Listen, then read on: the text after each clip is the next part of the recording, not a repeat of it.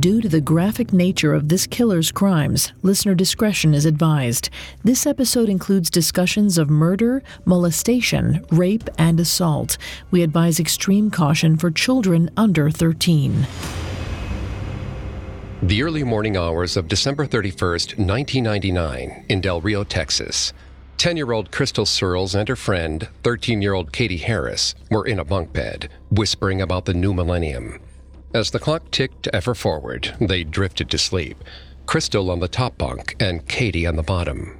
While they dreamed of the new year, a nightmarish figure slinked into the room. The man was broad, with long hair and a look of pure malice in his eyes. It was Tommy Lynn Sells, the cross-country killer. Tommy slipped onto the bottom bunk next to Katie. She woke up, but before she could speak, Tommy pressed one large, calloused palm over her mouth. In his other hand, Tommy held a 12-inch boning knife, which he used to slice off Katie's clothing. That's when she screamed for help, waking her friend on the top bunk. While Tommy was distracted, Katie wriggled out of his grasp. She tried to flee, but Tommy caught the 13-year-old, slit her throat, and let her limp body fall to the ground. All the while, Crystal lay frozen on the top bunk. As Tommy lumbered towards the bedroom door, she lifted her head to get a look at her friend's killer. But Crystal wasn't quiet enough. Tommy heard the rustle of bedsheets and spun around, catching sight of Crystal's eyes shining in the dark. Without a moment's hesitation, he lunged at the 10-year-old and dragged the knife across her neck. Then Tommy stalked out of the room, buzzing with adrenaline. For him, it was just another crime in the books. But the seasoned killer had made a fatal mistake. 10-year-old Crystal Searles wasn't dead, and she would bring him down.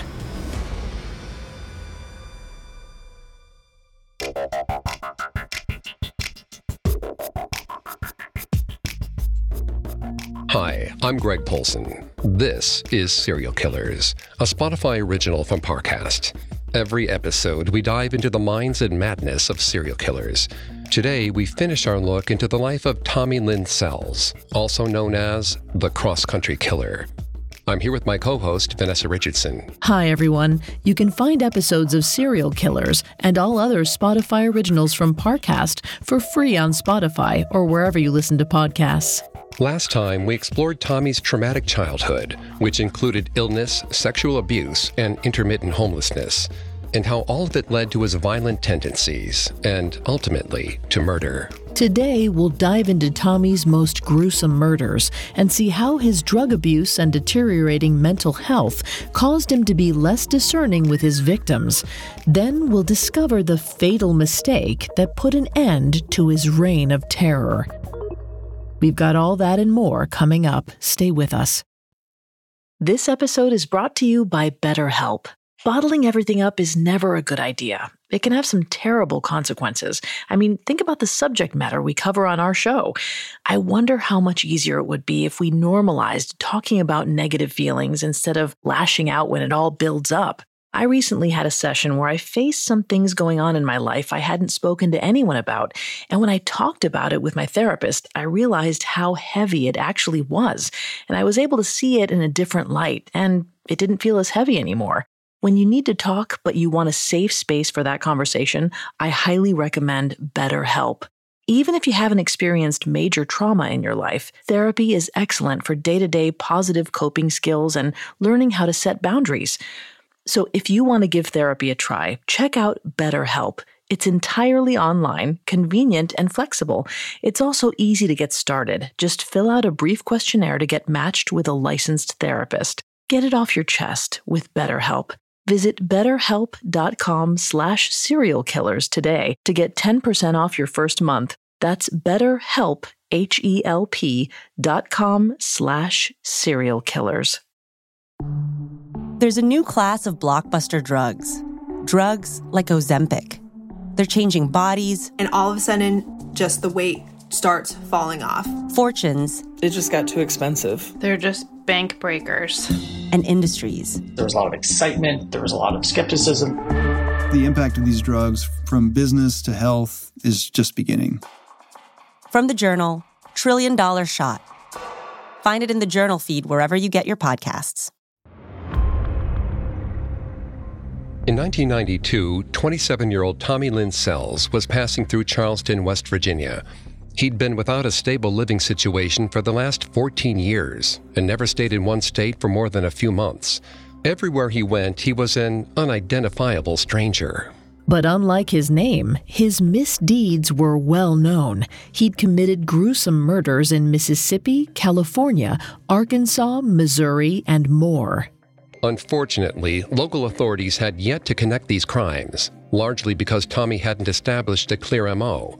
He killed using whatever weapons he could find and targeted men, women, children, and whole families. Tommy wasn't going after a particular type of victim. He simply sought the high he got from taking people's lives. Taking this scattered behavior into account, some psychologists might typify him as a disorganized killer. Vanessa is going to take over on the psychology here and throughout the episode. Please note, Vanessa is not a licensed psychologist or psychiatrist, but she has done a lot of research for this show. Thanks, Greg. In the 1980s, special agents from the FBI Training Academy came up with a system to categorize serial killers as either organized or disorganized. Organized killers tended to have clearer MOs and more methodical crimes. Disorganized killers, on the other hand, committed more chaotic, less premeditated murders. Of course, no person is so easy to define, and binary categories can't encompass the whole of human behavior. Still, these typologies can help us try to understand Tommy's erratic crimes. In 2018, Meher Sharma wrote a graduate thesis titled The Development of Serial Killers, a Grounded Theory Study. In this paper, Sharma posits that the chaos of disorganized killers' crimes reflects the offender's incompetence to carry out and maintain social relationships or interactions. This lack of healthy, intimate relationships increases the chances of potential sexual or sadistic acts as a part of the murders. This was certainly true for Tommy.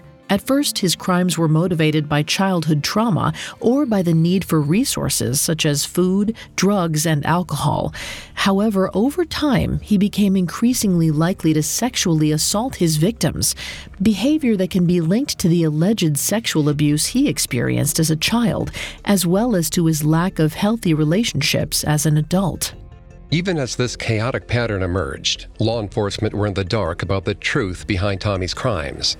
At this stage, he'd never been arrested for or linked to any of his murders, making him feel invincible. So he kept killing, slowly refining his methods. In 1992, he found a devious new way to lure in victims. He stood beneath an underpass in Charleston holding a sign that read, "Hungry will work for food." Most people tossed Tommy spare change, which he used to pay for drugs or motel rooms. But Tommy didn't really want money. He was on the hunt for something very specific, a pretty young woman, generous enough to invite him over for a home-cooked meal. Fabian Witherspoon fit that description. She was a 20-year-old with long, dark hair and was far too kind-hearted to ignore someone in need. In May of 1992, Fabian saw Tommy on the side of the road, looking thin and haggard. Feeling a pang of sympathy, Fabian walked over to him and offered to bring him to her home for some food. Tommy happily accepted. As they drove, he spun a sad and largely false tale. He gave Fabian his real name, but also said he had a wife and children, making himself out to be a family man who was down on his luck. As he spoke, he watched Fabian, gauging her reaction to his lies. He felt a thrill when her face softened into a look of pity. It was a feeling he wanted more of. When they got to her apartment, Tommy followed her inside. She grabbed 2 large bags and started filling them with food from her cupboards. Meanwhile, Tommy stood by the door, taking note of her movements and planning his attack. After filling a huge bag with food, Fabian asked Tommy if he or his family needed anything else. He said that his wife needed some new clothes. Too kind to refuse, Fabian went to her bedroom and started grabbing t-shirts for Tommy's imaginary spouse. Left alone near the front door, Tommy seized the opportunity he'd been waiting for. While Fabian dug through her drawers, Tommy snuck into the kitchen. He grabbed a knife, tiptoed into her bedroom, and stood behind her, breathing down her neck. Tommy's breath sent a chill down the 20-year-old's spine. She turned around slowly and stared at him. He no longer looked like the weather-beaten man she'd picked up off the side of the highway. Tommy seemed feral, with his teeth bared and a kitchen knife held high above his head, its silver blade pointed in her direction. He told Fabian to take off her clothes. She hesitated, but Tommy pressed the knife's cold blade against her throat, reminding her that she had little choice. When she'd undressed, he forced her into her bathroom and raped her. During the attack, Fabian forced away the powerful feelings of terror and revulsion. She allowed herself to focus on just one thing: survival. She looked around the room, searching for anything she could use as a weapon. There was a ceramic duck on the back of her toilet. She grabbed it and hurled it into Tommy's head. The duck shattered, sending shards flying. Tommy stumbled back, dazed from the blow. Before he could get his bearings, Fabian started pummeling him with sharp pieces of the broken ornament. After a few seconds, Tommy regained his balance and strengthened his grip on the knife. He came after Fabian, but she grabbed his arm and wrestled the blade from his grasp. With the knife in her hands, she ran towards the front door, hoping to get away and find help. But Tommy grabbed her, pulling her back towards the bathroom. Fabian wasn't a violent person, but Tommy gave her no other choice.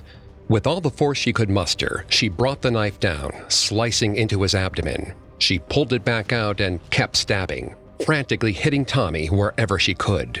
Tommy was so full of adrenaline that he barely felt the blows. He tried to pull the knife out of Fabian's hand, and as they wrestled over the weapon, they both sustained cuts, scrapes, and stab wounds. Ultimately, Tommy got the upper hand.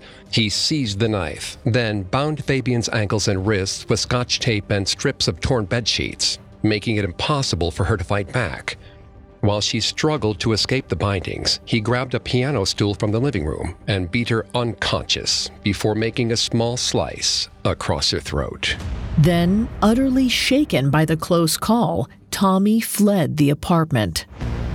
Fabian awoke a few hours later. Memories of the attack slowly came into focus, and suddenly she panicked. She wasn't sure if Tommy was still in her house. The thought of him hiding somewhere, waiting for her, made her heart race. She pushed the fear aside and fought free of her bindings. Then she grabbed her cordless phone and ran down the stairs of her home, trailing blood with every step. Once she was safely outside, Fabian called the police. Though he'd spun plenty of lies for her, her attacker had given her his real name. She told officers that a man named Tommy Sells had tried to murder her, and that as far as she knew, he lived near a riverbank at the corner of Washington Street and Pennsylvania Avenue. Officers followed up on the lead, but Tommy had abandoned his former post. Luckily, other people living in that area of Charleston knew him. They pointed police to a nearby apartment where he'd taken up residence with a young woman named Gina Young. When officers knocked on the door, Gina informed them that Tommy had been in a fight and that he was in a bad way. She invited the detectives inside and led them to him.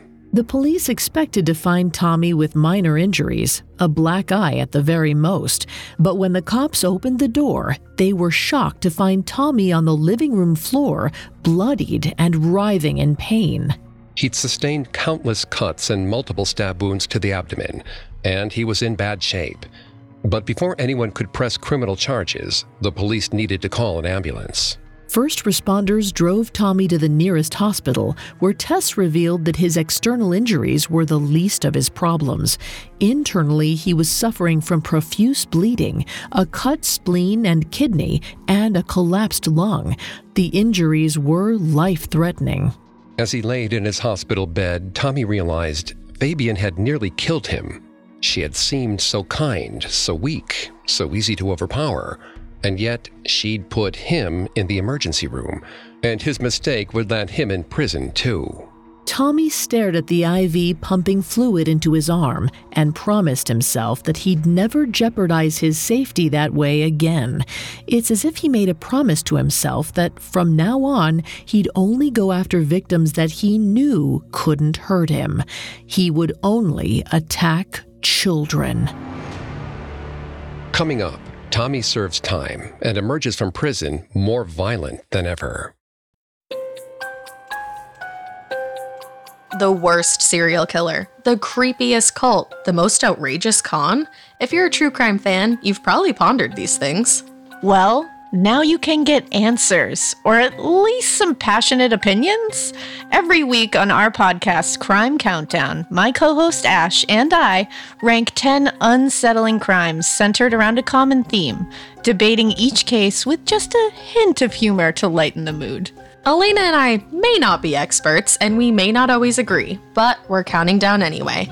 Follow the Spotify original from Parcast, Crime Countdown. Listen free on Spotify. Now back to the story. In May of 1992, 27-year-old Tommy Lynn Sells got more than he bargained for when he tried to kill 20-year-old Fabian Witherspoon. Fabian fought back fiercely, sending Tommy to the hospital with life-threatening injuries. He spent a week in the hospital before being transferred into police custody. He'd survived his wounds, but it looked like he wasn't going to slip away from authorities like he'd done in the past. The case against him seemed too clear-cut. However, the proceedings were more complicated than police and prosecutors anticipated.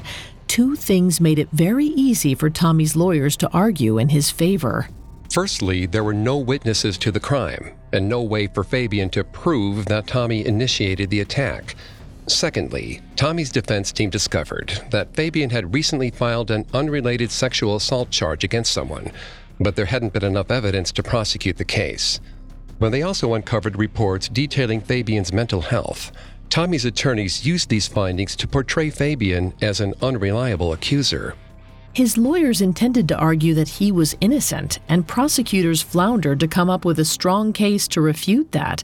In the end, to guarantee that her attacker would serve at least some jail time, Fabian agreed to the idea of a plea bargain. Possibly the most infuriating part of this agreement was that it forced Fabian to drop the sexual assault charges she'd filed against Tommy. Even though he'd gotten away with many other attacks, Tommy's history of sexual assault wasn't a secret, so it seemed the easiest part of the story to prove. Yet the prosecution couldn't guarantee that a jury would find Tommy guilty, and they couldn't risk him being declared innocent. So they settled for a charge of malicious wounding, a term that didn't reflect the reality of what Tommy had done. For this crime, a judge sentenced Tommy to 2 to 10 years behind bars. This punishment wasn't nearly enough. Tommy's release date depended more on his behavior in prison than it did on his crimes against Fabian. If he pleased the right people, he could be out in just a couple of years, prowling the streets for new victims. And clearly, Tommy knew how to get what he wanted. At West Virginia's Northern Correctional Facility, he acted like a model prisoner. Within the first year of his incarceration, he became a trustee. That is, an inmate who was allowed to work on the prison grounds. The position gave Tommy the freedom and power he craved. He could spend short periods of time unsupervised, and it seems he even had access to the warden's office. Of course, it didn't take long for Tommy to abuse his elevated status. In 1994, after about a year behind bars, he and his fellow inmate found a pistol inside the prison. Instead of reporting the incident, Tommy took the gun and hid it inside the warden's office, where he planned to keep it for himself. Unfortunately for Tommy, another trustee caught him in the act and turned him in. As punishment, authorities transferred him to Mount Olive Correctional Complex, a maximum security facility in West Virginia. Yet Tommy still made this work to his advantage. At Mount Olive, he practiced 2 skills he should have mastered long before: reading and writing. Tommy stopped regularly going to school at age 7, and his literacy skills hadn't improved since. In 1994, the 30-year-old read and wrote at about a 2nd grade level, but he was still determined to learn. Throughout 1994, his skills gradually improved. By the end of the year, he could write letters, giving him a way to communicate with people outside the prison. Unfortunately, this, like so many things in Tommy's life, had unforeseen consequences. That same year, Tommy met John Price, an inmate charged with causing the deaths of 3 people. Unsurprisingly, the two men became fast friends. They mostly talked about women. Their biggest problem with being locked up was the lack of ladies to sleep with. But soon, John thought of a solution, at least one for his new friend. He had a 26-year-old sister named Nora, who he offered to introduce to Tommy. Around the beginning of 1995, Tommy met Nora when she came to visit. Although she could only see and talk to him through a panel of protective glass, she was immediately interested in the charming convict. But Nora wasn't exactly what Tommy expected. According to Diane Fanning, author of Through the Window, John had mentioned that his sister had a learning disability. She was pretty and kind, but she wasn't able to work most jobs, so she survived primarily on supplemental security income checks. Still, Tommy saw this as an opportunity. He used his newfound writing skills to send Nora countless letters. He showered her with the affection she craved, and in a matter of weeks, she was totally in love with him. It should hardly come as a surprise to learn that Tommy had an ulterior motive. He didn't really care about Nora. He just saw her as a way to make money without much effort. Tommy wanted a cut of her SSI checks. After months of conning her out of small sums of money, he finally revealed his endgame. In a handwritten note, he asked Nora to marry him. Ecstatic, Nora said yes. She didn't think twice about Tommy's criminal charges, his violent background, or the fact that he might be manipulating her. She believed he loved her, and that was enough. In April of 1996, 31-year-old Tommy and 28-year-old Nora tied the knot in Mount Olive prison. Once the legal papers were filed, 3/4 of Nora's SSI checks went straight to her husband. But Nora seemed okay with this arrangement. She and Tommy continued exchanging letters, and she looked forward to the day that her husband would join her in the outside world. Unsurprisingly, she didn't get the happily ever after that she dreamed of. After serving about 5 years in prison, 32-year-old Tommy was released in May 1997. He spent a few days with Nora, then hitchhiked to Michigan without saying goodbye. But his silence only lasted about a week. Struck by uncharacteristic guilt, he called Nora on June 1st and apologized for his sudden absence. He came back to West Virginia, but as soon as he was home, he started talking about leaving again. Tommy was used to skipping town after committing a crime, but he'd been imprisoned in West Virginia for 5 years. Having local citizens and law enforcement know who he was put him on edge, and he needed to get away. Though Nora didn't want to leave her home, Tommy was determined. Sure, he could have left her, but his wife's benefit checks were his main source of income. Ultimately, Tommy got his way. He convinced Nora to accompany him to Tennessee, where they settled in a small town called Cleveland. There, Tommy could breathe easy. Local law enforcement didn't know his name or face. He was anonymous once again. However, it didn't take him long to ruin his reputation. He picked up right where he left off before he went to jail. He started abusing drugs again, and in late July, he received a ticket for driving without a license. Then, about 2 weeks later, Tommy took off again. Without saying a word to his wife, he hitchhiked and caught trains all the way to Oregon. Abandoned and lonely, Nora returned to West Virginia. A month later, Tommy's guilt came creeping back. He was battling with himself. Part of him wanted to get high, really high. And not just with drugs. He missed the rush of killing, and it took everything in him not to start looking for new victims. But another part of him wanted to leave that old life behind. He'd married Nora as a way to get money, but perhaps the longer he knew her, the more he saw that she was a good person.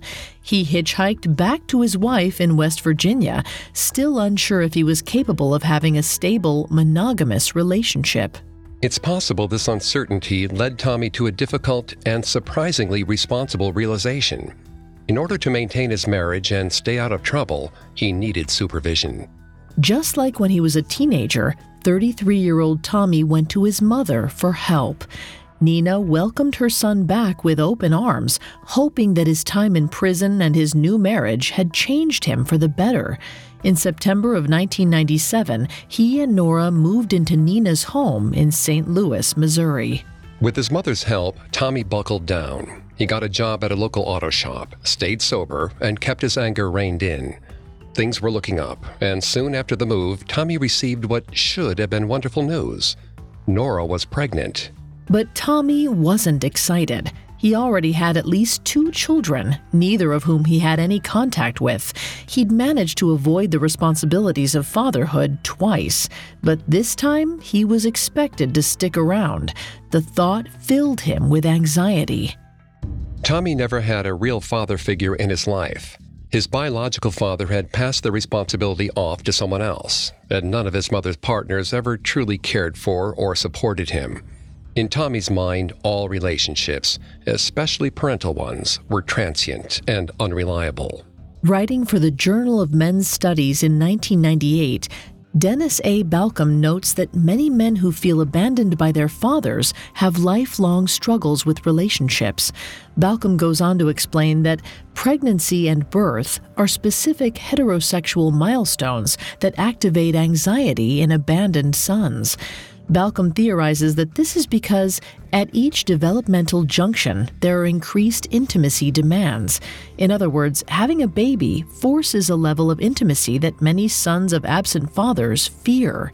In Tommy's case, the anxiety was so severe that he turned to the only coping mechanism he knew: drugs.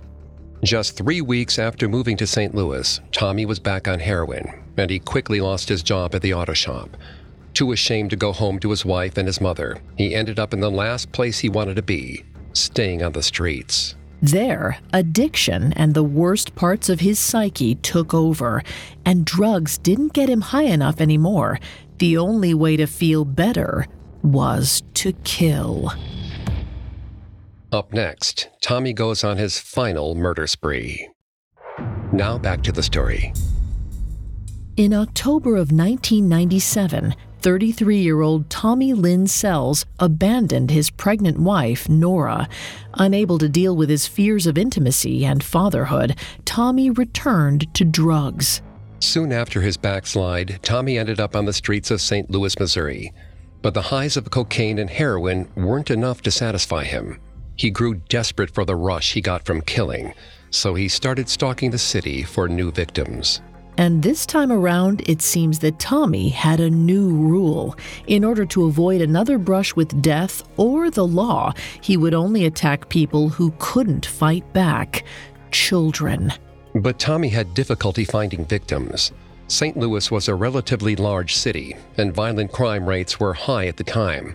In response to the increasingly unsafe environment, parents kept a close eye on their kids, making it hard for Tommy to strike. He grew frustrated with his lack of success, but then he realized that there was a simple solution to his problem. He just needed to travel to a smaller city, the kind of place where people were more likely to trust their neighbor. Luckily, he knew just where to go. In late October, he got his hands on a van and drove to Springfield, Missouri. There, Tommy found exactly what he was looking for. In Springfield, Tommy targeted 13-year-old Stephanie Mahaney. At the time, Stephanie's mother, Suzette, was sick with pneumonia, and her fiancé, Rob, often left Stephanie alone while he stayed with Suzette at the hospital. After selecting them as prime targets, Tommy staked out the family's apartment. Around 11 p.m. one night, he watched Rob leave to visit Suzette.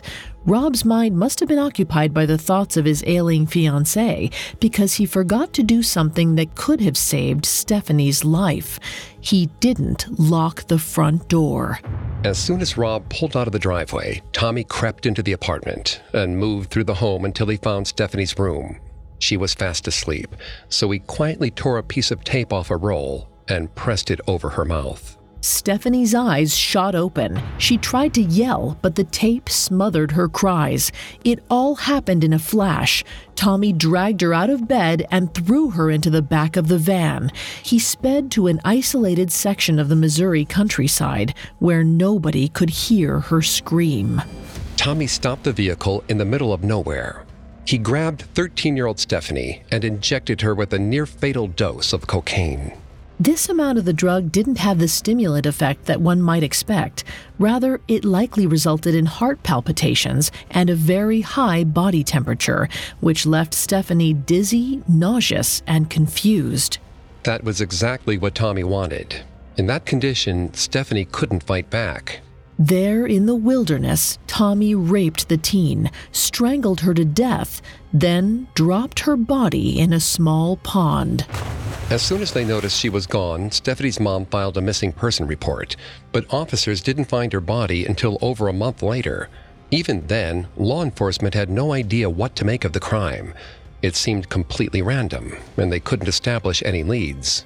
While investigators puzzled over Stephanie's murder, Tommy planned his next. His latest attack hadn't satiated his twisted desires at all. Shortly after Stephanie was discovered, he was back on the road, on his way to Nevada, hungry for blood. But again, he had trouble locating victims. And instead of committing new crimes, he spent the next few months on a macabre pilgrimage, revisiting the scenes of his previous murders. In the sunny Nevada desert, Tommy felt a twisted nostalgia for his past crimes. He relived the night that he killed a fellow hitchhiker a decade earlier.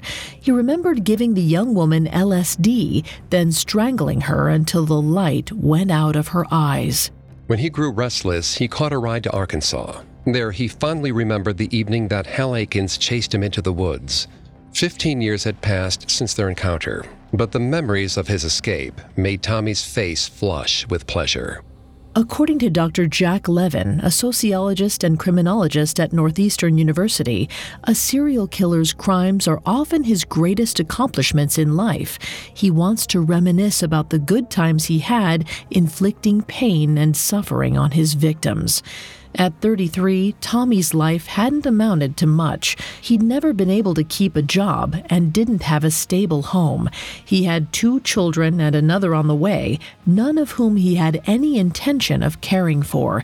In his dark and twisted mind, the only points of pride were his grisly crimes. Reliving these murders gave Tommy the feelings of power and control that he craved. Remembering the terrible things he'd done was almost as good as actually doing them. Almost, but not quite. Eventually, reminiscing on past murders wasn't enough. Desperate to feel the rush of violence, 34-year-old Tommy hitchhiked to North Carolina in April 1999. He got a job at a carnival, which took him to San Antonio, Texas, an ideal place to find young victims. Throughout the first half of April 1999, Tommy operated rides and sold funnel cakes, all the while keeping his eyes peeled for unaccompanied kids. On April 18th, the perfect opportunity arose. 9-year-old Mary Bia Perez was a 3rd grader who wandered away from her family. Tommy made sure she never returned. When he saw Mary, the 34-year-old left his post at the carnival. He snatched Mary and pressed her against his chest, stifling her screams. Somehow, in a sea of people, he didn't attract any attention. He simply threw the young girl in his truck and sped away. Tommy drove the 9-year-old to an abandoned area near a small San Antonio creek. The place was practically a landfill. An old mattress lay amongst trash on the ground. Tommy threw Mary onto the makeshift bed, raped her, then strangled her with her Mickey Mouse t-shirt. Tommy threw Mary's body into the creek, where a fisherman found it 10 days later. As with his previous crimes, police couldn't establish any suspects for the murder. And by then, Tommy had ditched his truck and caught a train north to Lexington, Kentucky. But he wasn't totally in the clear. In Lexington, his drug use escalated and his grip on reality weakened. Just as he had in earlier years, he became less discerning and more prone to making mistakes, including one chillingly close call. In May of 1999, Tommy spotted 13-year-old Haley McHone alone in a public park. She swayed back and forth on the swing set, gazing at the afternoon sky. Tommy watched her from afar, waiting to see if a parent or sibling came to her side. But minutes passed and nobody showed up. It was just what he hoped for. Tommy snatched Haley right off the swing and forced her down a barely wooded walking trail. Hidden only by the thin trunks of a few trees, Tommy raped her. Then, in the middle of the attack, a couple strolled by. Tommy pressed his hand over Haley's mouth and froze. Barely daring to breathe, he watched the man and woman pass them by. Heartbreakingly, the couple didn't notice the killer standing mere feet away, and as soon as they were out of earshot, Tommy strangled Haley and left her body in the trees.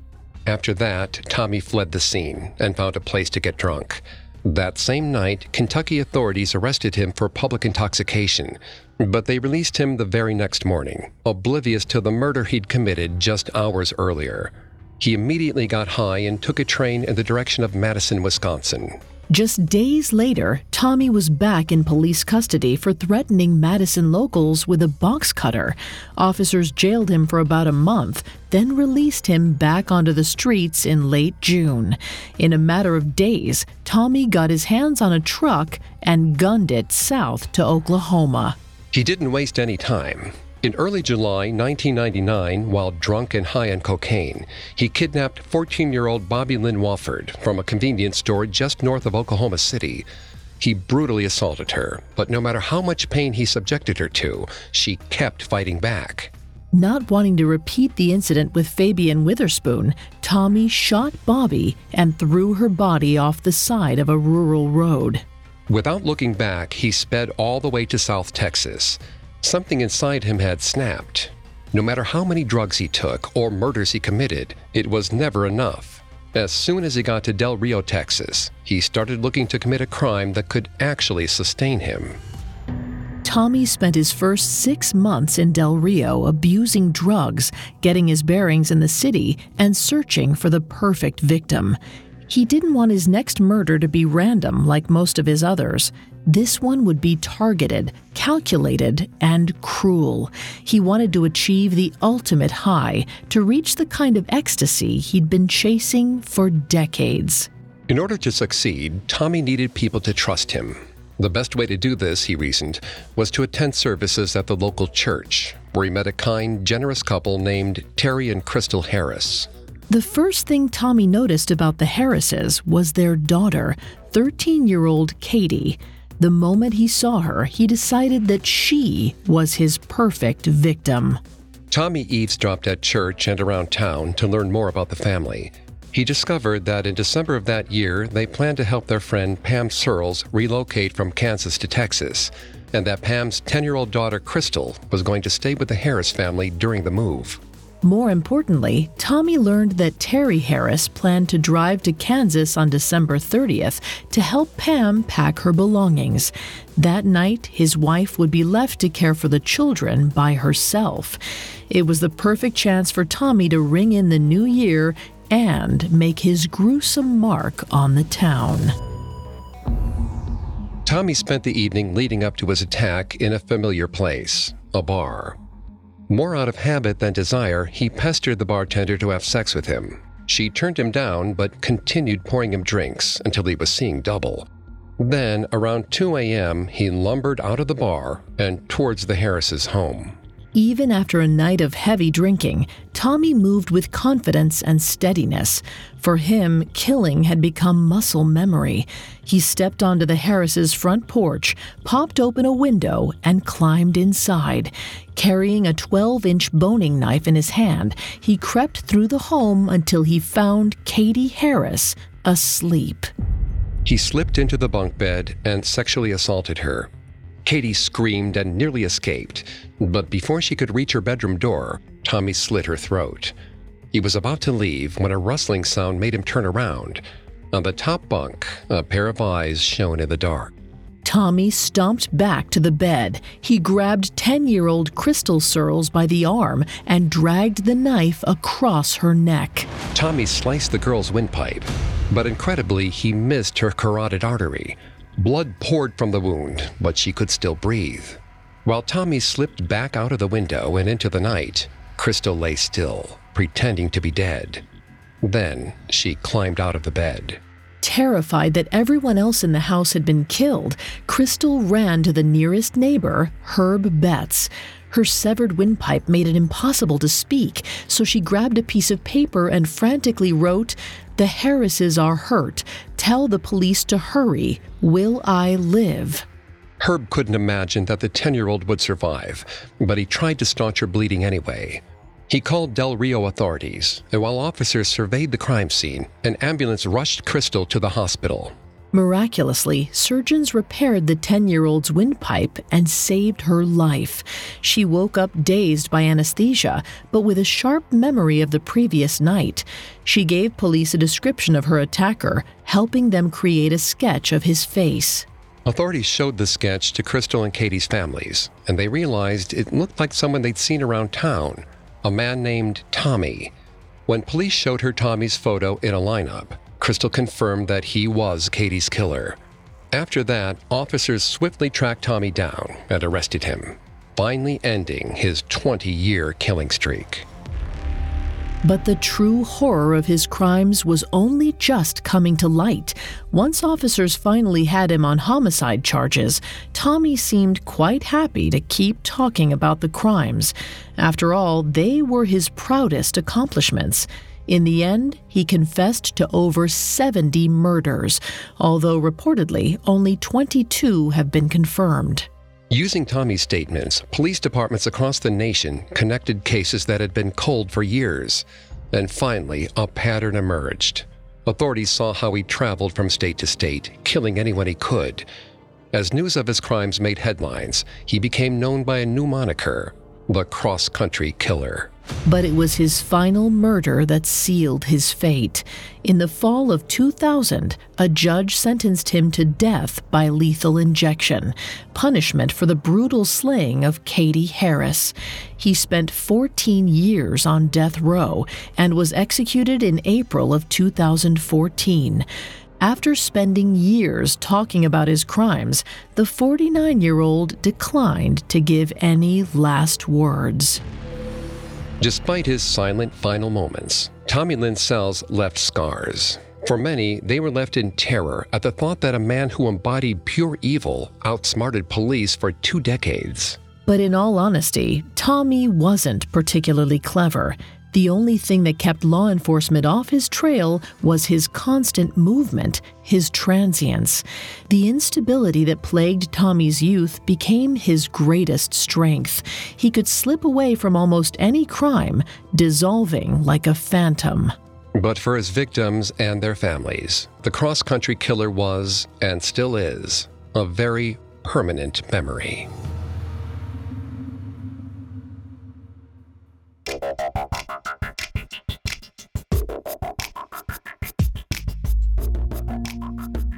Thanks again for tuning in to Serial Killers. We'll be back soon with another episode. For more information on Tommy Lynn Sells, among the many sources we used, we found Through the Window, the terrifying true story of cross-country killer Tommy Lynn Sells by Diane Fanning, extremely helpful to our research. You can find more episodes of Serial Killers and all other Spotify originals from Parcast for free on Spotify. We'll see you next time. Have a killer week. Serial Killers is a Spotify original from Parcast. Executive producers include Max and Ron Cutler. Sound design by Russell Nash, with production assistance by Ron Shapiro, Trent Williamson, Carly Madden, and Bruce Kitovich. This episode of Serial Killers was written by Karis Allen, with writing assistance by Mallory Cara and Joel Callan, fact-checking by Bennett Logan, and research by Brian Petrus and Chelsea Wood. Serial Killers stars Greg Polson and Vanessa Richardson.